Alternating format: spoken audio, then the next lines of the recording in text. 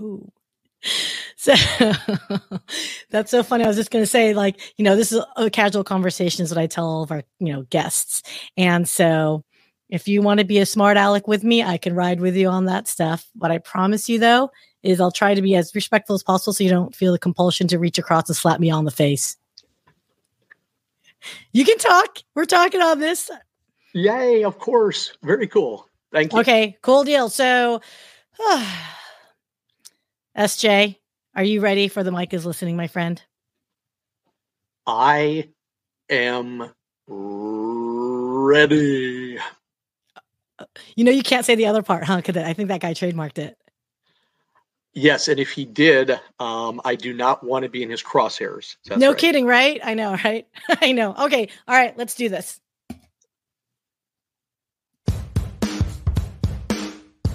The mic is listening. The mic is listening. The mic is listening. The mic is listening. The mic is listening. The mic is listening.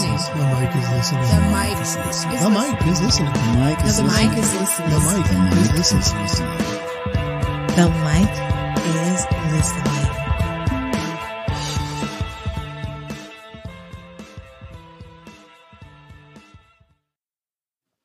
Good morning, good afternoon, and good evening. Welcome back to The Mic is Listening. I am Sia, and we're here for a wonderful conversation. If you notice thematically here, it's always been about music because I'm a huge music file. And, I thought I'd be a little edgy with the title of today's show, which is We Don't Need No Education. Obviously, we know Pink Floyd, which is irony because I don't really like them as much, but it actually suits a conversation and topic for today. So, yes, that is my behind the scenes here is my wall. It's not complete yet because I actually have to put things back up. But by all means, I feel like the music makes the world go round and it powers through that human connection and that ability for everyone to kind of, connect with one another a little bit better. But it also helps connect people. Education.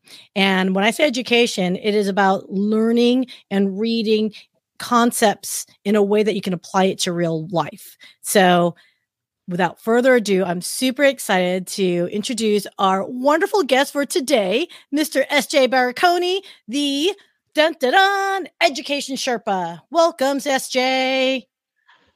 Hey, it's a pleasure to be invited, to be introduced, and to serve your audience. Thank you.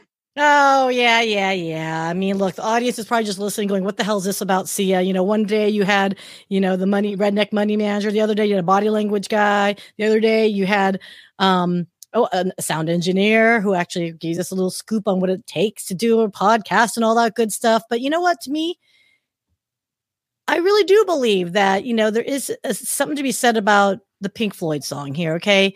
We don't need no education. I mean, right there unto itself should tell you, yeah, we do. But let me ask you this question because I don't have kids. So I'm probably going to ask you some questions and I'm probably going to piss off people. But hey, it ain't my first rodeo, nor the first time I piss people off.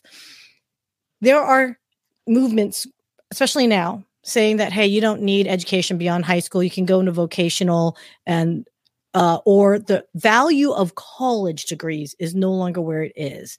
So if I were to set the tone like that, is that a unfair place to start to help me understand where things are? Or is it a reality shot like, okay, let's go for it. Let's duke it out or slap it out?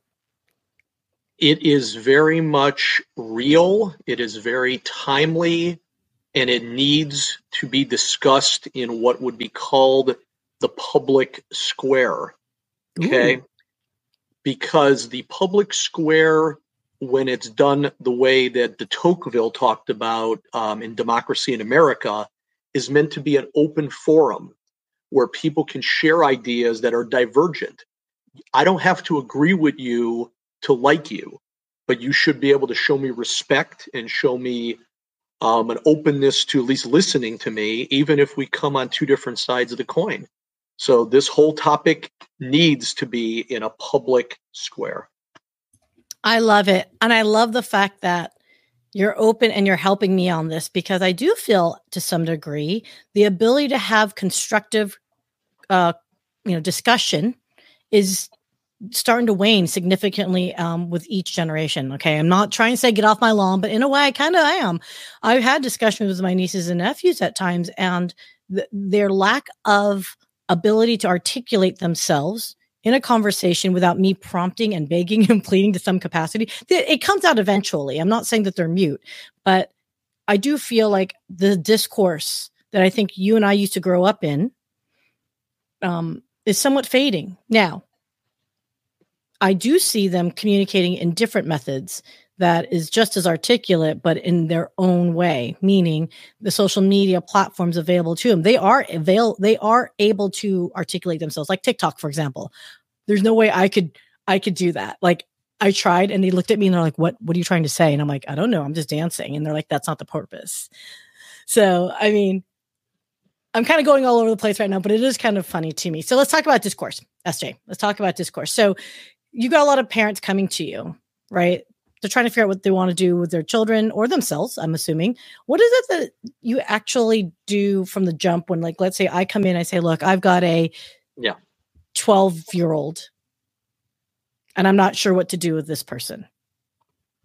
No, that's a great question. I'll back up and quickly frame this. I believe that there are 4 types of ways you can engage people, keeping it simple without overcomplicating it. You can argue with people. You can debate with people. Neither of those I'm interested in, personally. Oftentimes they lead to confrontation and they lead to bad feelings, and they're not a win-win. Mm-hmm. Where I like to settle in discussion and discourse. Rational discourse is a fundamental underpinning that goes all the way back to antiquity. And we need to rediscover that and dig it back up from the ground in many cases, or we at least need to discuss with people. So now, let's use this example. So that would be called the B2C side, business to consumer, family, individual side of what I believe I was called to do in this world, which is be an education Sherpa. And there are an awful lot of households, Sia, that are just looking for some guidance. They may not even know they need it, but they're looking for encouragement. They're looking for edification. They're looking to be empowered. And they're looking for some positive energy in a world where negative energy seems to be predominant. Ooh. Yes. So this 12-year-old, let's call her Samantha. Okay. That's funny. That's my sister's nickname. Okay. Or for those who are listening on the flip side, I guess we'll say Sam. Sam or Samantha is a 12-year-old in the modern day, and according to demographers, that would make him or her a Gen Z Zoomer, because I think you have to be 7 or 8 to be in Gen Alpha, which is the next generation. Okay. So we have a situation here where this young person is sort of in a hinge pivot point where they're not quite ready to think about where they're going with their life in terms of stages, but they also are in a position where they're doing an awful lot of growing up in a short amount of time. Okay. I can remember being that age. So there are some fundamental gaps that exist in the conventional classrooms of America. And we would have to talk for hours to hit everything. So I'm only going to hit this at the surface. But one of the gaps is we need to be encouraging our young people to understand that soft skills, people skills, life skills are imperative.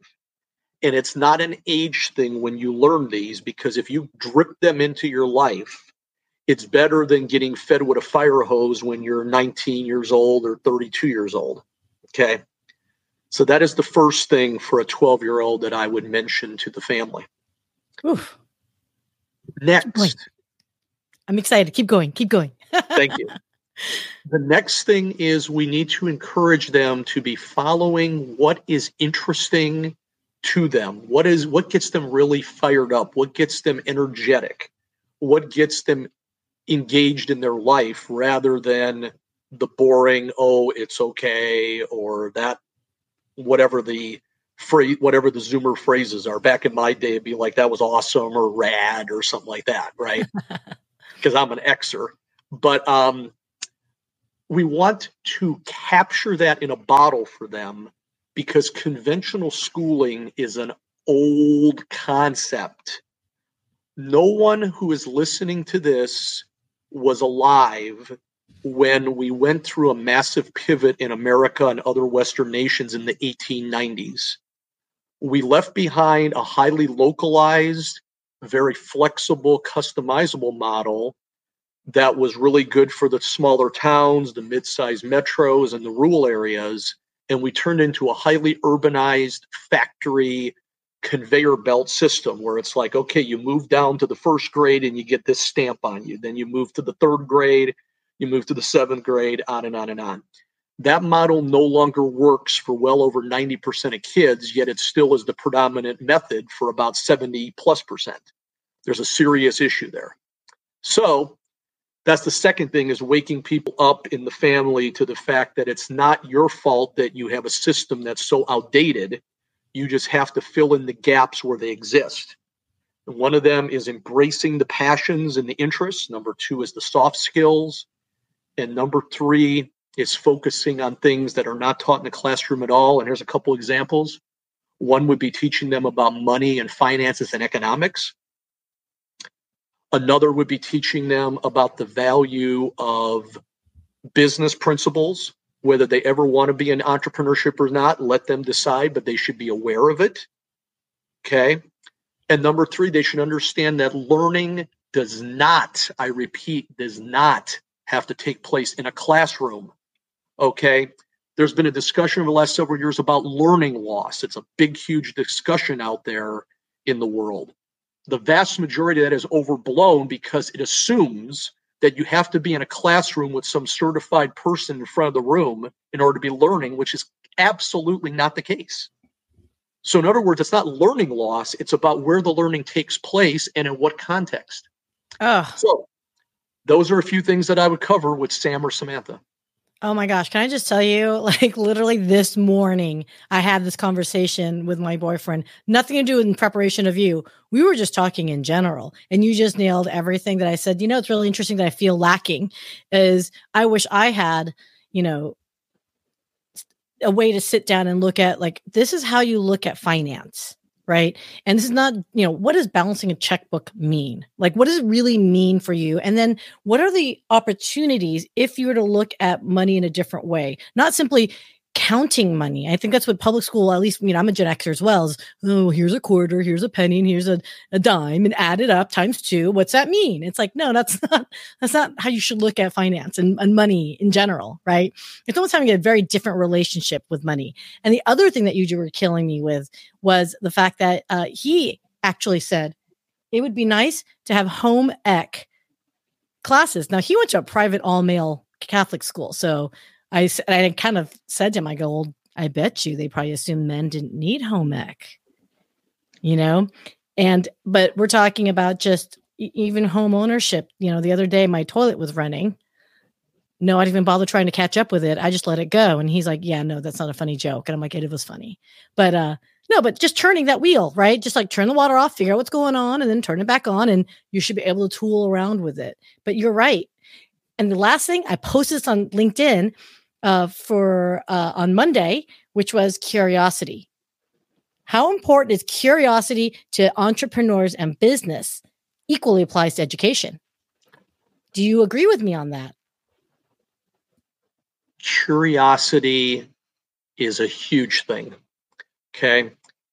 If my mother, who for a good chunk of my upbringing, Sia, was here in a third square, she would be glad to tell you how curious I was growing up.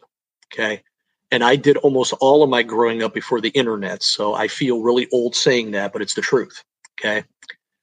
So I still remember when she bought that Encyclopedia Britannica set from the Traveling Salesman.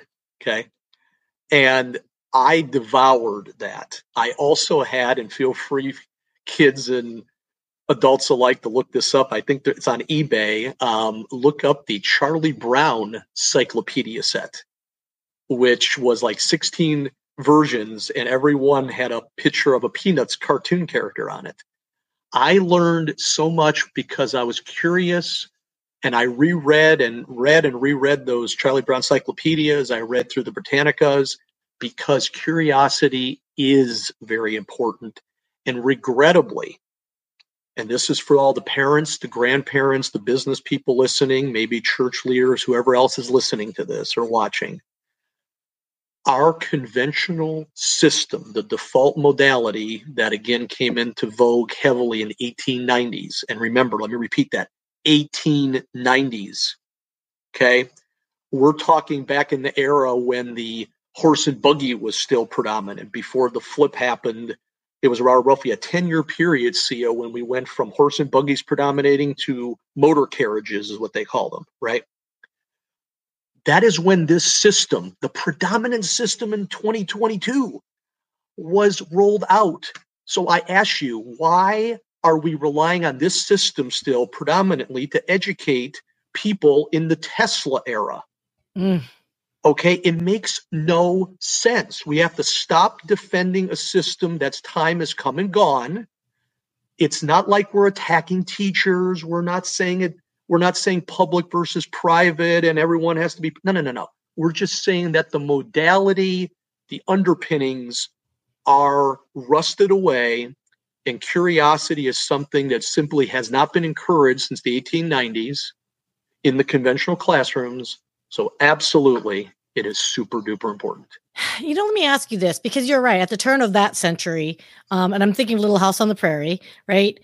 They probably did go on, quote, field trips. They just went outside their door and they said, okay, we're going to do a scientific whatever experiment, probably to prepare them for their agrarian society, right? Like, hey, we need you to be farmers. Let's learn about plants, right? I think there was some practicality to it. And you're right. As we industrialized, right, the Industrial Revolution really prompted and accelerated this, the move to the denser population city, it was meant to scale. But it was also originally, I venture to guess, to train up the next factory worker. And so if you're saying that was great in their time, now is not that. Now it's a totally vastly different, what's that word they want to say? It's a paradigm. Oh my God, use the word paradigm. I'm not going to do that word. I'm sorry. I know. Well, hey, we're product of Dilbert, right? So this paradigm shift, SJ, it's like amazing. Just kidding now. Totally. So I could do all the Valley Girl talk if you want me to. I see it in your face. Totally. Okay, so okay, enough of that. So what do you suggest? What are you envisioning? What would be a good maybe transition step for the education system? Is it going to have to start from above, or can it be a grassroots level that the teachers fight back? I mean, what can we do? First thing is we have to have awareness that the existing system, the predominant one, is no longer for this era. So we just have to come to grips with that, first of all, just awareness. And again, people who are listening to this that might be in the system, this is not attacking you.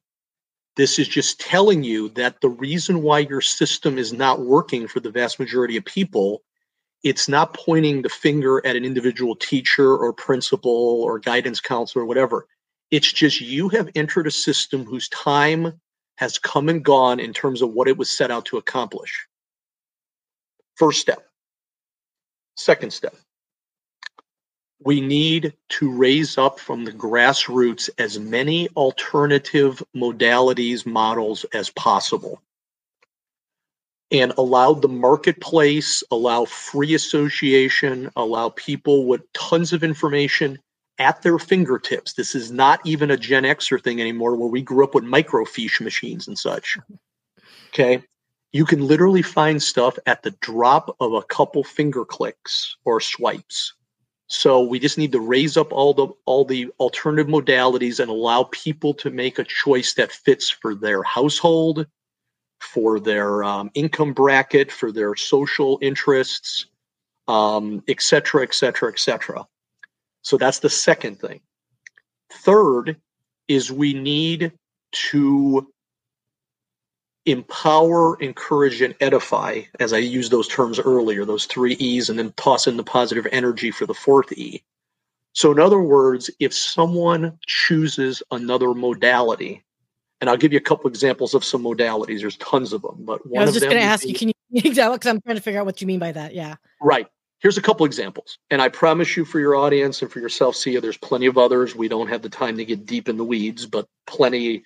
I'd be glad to talk with anyone offline. But first is you can take what started as a pandemic pod, which is now considered a learning pod, and you can form your own. You can hire a teacher or someone who's upset with the system, because the system is kicking off teachers left and right that are tired of it. Mm-hmm. So you can hire one of them. That solves the issue of, oh my goodness, I don't think I can teach my kids math and science and everything. You can hire a couple teachers and hire them for your pod. Okay. Another modality is a micro school, which is slightly bigger in scale. One of the best models of micro schools, and I promise you there's plenty more, so I'm not missing any of them, I'm just picking one, is the Acton Academy. So you can look up your local Acton Academy, or you can start your own. Okay. Another example would be a homeschooling cooperative, a co-op. So you can start your own, or you can join an existing co-op. And then, of course, there's also individualized home education, which you can do in your own house. So those are 4 modalities, among others, that you can pursue as a part of this process. And then when people make these choices, we cannot box them in based upon old assumptions or things like that where we don't have all the answers. So in other words, just because you're home educating, one of the worst things that is still happening in our lack of discourse in some cases, our lack of discussion, rather assumption, is that home educated kids are not socialized. That is so obsolete. That is not true. Okay. In the 1960s or 70s, perhaps it was, but not anymore. Okay. So that's the next phase. Phase 3 is we need to embrace people's decision and encourage them if they choose another modality from option 2.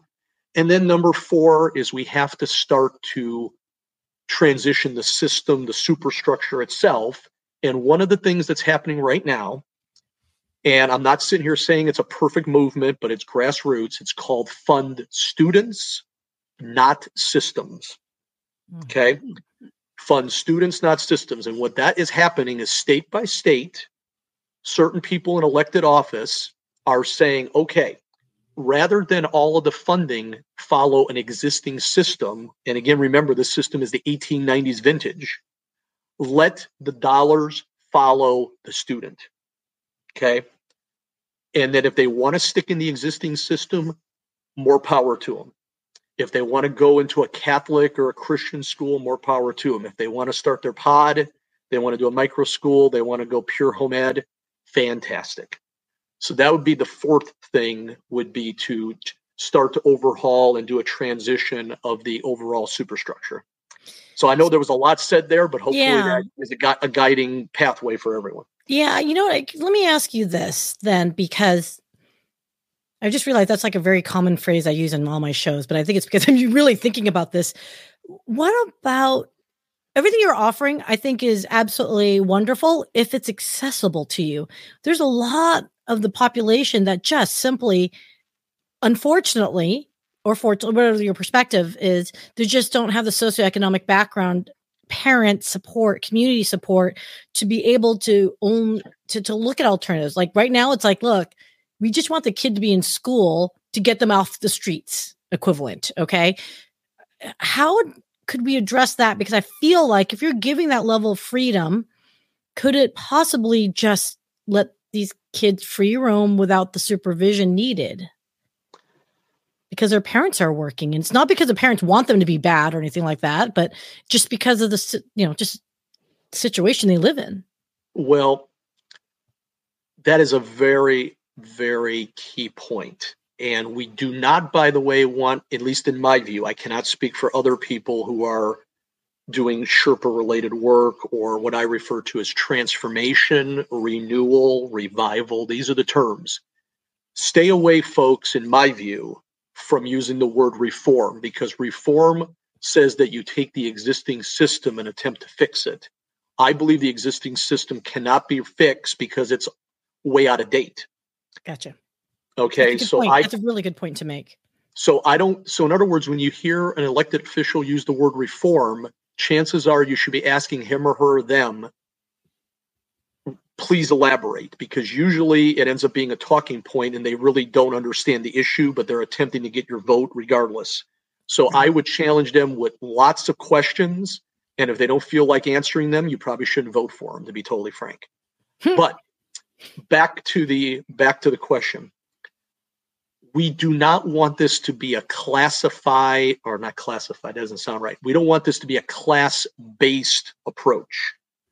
Just because you happen to have wealth in this country is a great thing, but we also have to make sure that every class of Americans, whether we call them working poor, lower middle class, upper middle, whatever way you want to slice it, everyone should have access to be able to go through these steps that I laid out a few moments ago.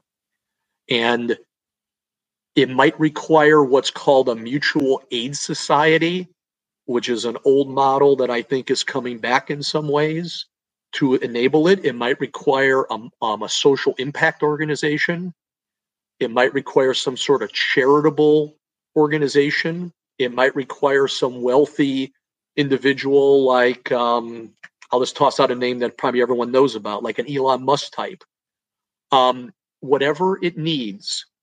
I, as the Education Sherpa, cannot and do not support this being a class-based thing, because the world needs all of our collective knowledge, our collective spirit, our soul, our heart, what really gets us motivated. And it shouldn't be like, well, I have to work and therefore my grandkid has to go to the only school around the corner. We need to enable this for everyone who wants to pursue other options.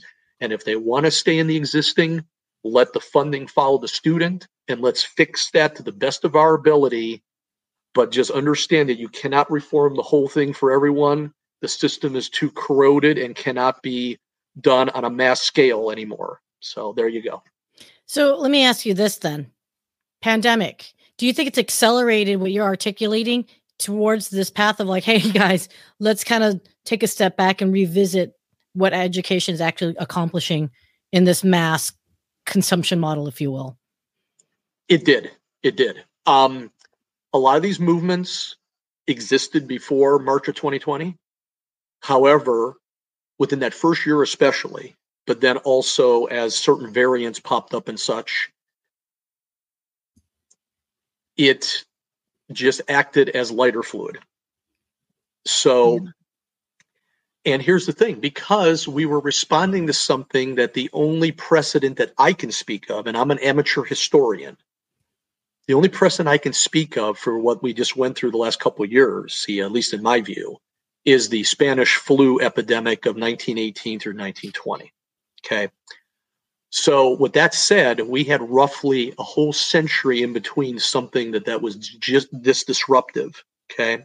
Putting aside that we did obviously have a major world war and a Cold War and such in the middle, but I'm just saying on a public health side of things. So absolutely, a lot of these trends either were accelerated by stepping your foot from using a horse and buggy, motor carriage type to a Tesla. If you've ever put your foot in a Tesla, that thing goes. Oh, yeah. Okay. Or they were born out of it. Okay. Like example, the pandemic pod. Okay. There were micro schools before March of 20, but the pod concept literally developed because you had a lot of people locked in their houses, essentially. And it's like, how are we going to educate our kids? Well, we're in a cul-de-sac. Let's all tag team up. Let's make our bubble, the pandemic bubble, right? Where you said, okay, guys, we're exposing each other, but it's just us kind of thing. Yeah, exactly. No, it absolutely makes sense.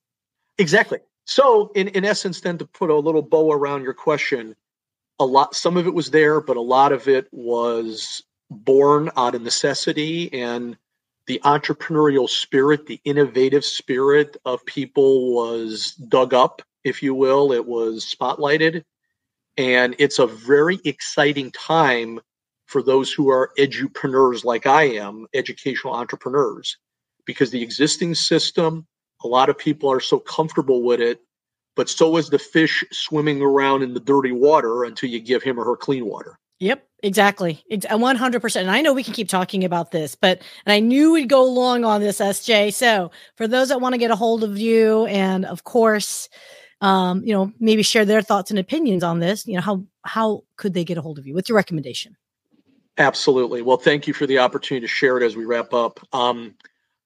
LinkedIn is where I put the vast majority of my time. So please feel free to connect with me on LinkedIn. I have a company, business, whatever you want to call it, page out there, as well as my profile. That's an absolutely easy, cheesy way.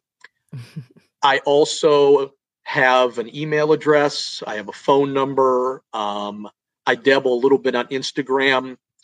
I have a few bios out there. So there's a few other options as well, but the easiest way would be right to LinkedIn, and then we can take it from there if you're not a big LinkedIn person. So thank you so much. You're welcome. And quite frankly, people should be on LinkedIn because it's not just a job searching, platform anymore. This is very much a business focused social media platform. And I cannot tell you how many recent college grads I've been talking to that are looking, I've been volunteering my time to help people to get into cybersecurity and stuff. And I cannot tell you how much they're like, oh, I'm not on LinkedIn. I'm like, let's try that. Baseline number one, get on LinkedIn, create a decent profile. The same way you create your Insta profile, the same way you did, your TikTok profile. Get that up and running first, and then we'll talk some more. So, SJ, it's been such an absolute pleasure. Let's try this again. Oh my gosh. Is it Friday yet? It's been an absolute pleasure speaking with you today. And man, you got to come back. I would love to hear an update. And, I got to tell you, you didn't slap me once this conversation. Bam. I know. Tie it back. Right. Well, no, thank you so much for the edification, the encouragement. There's those two of those four, the positive energy. I really appreciate that, because here's the thing. I believe that I exist to serve, to solve, and to share. Love it. So that will come in many forms, one of which, obviously, a huge part of me is being the Sherpa. So with that said, thank you so much again for the opportunity, and I trust that everyone will enjoy watching and listening. Woohoo! Gosh, I can't top that. So on that note, my final thoughts on this, guys, is thank you for listening to The Mic is Listening, and please kindly check out the podcast that I'm sharing afterwards, the CISO Diaries, which is mine, because damn straight I'm going to promote my own stuff, but also the SRG Way, another one of our clients over Innovation Media Enterprises. That's my company, and she was voted one of the top personal trainers in Westchester County.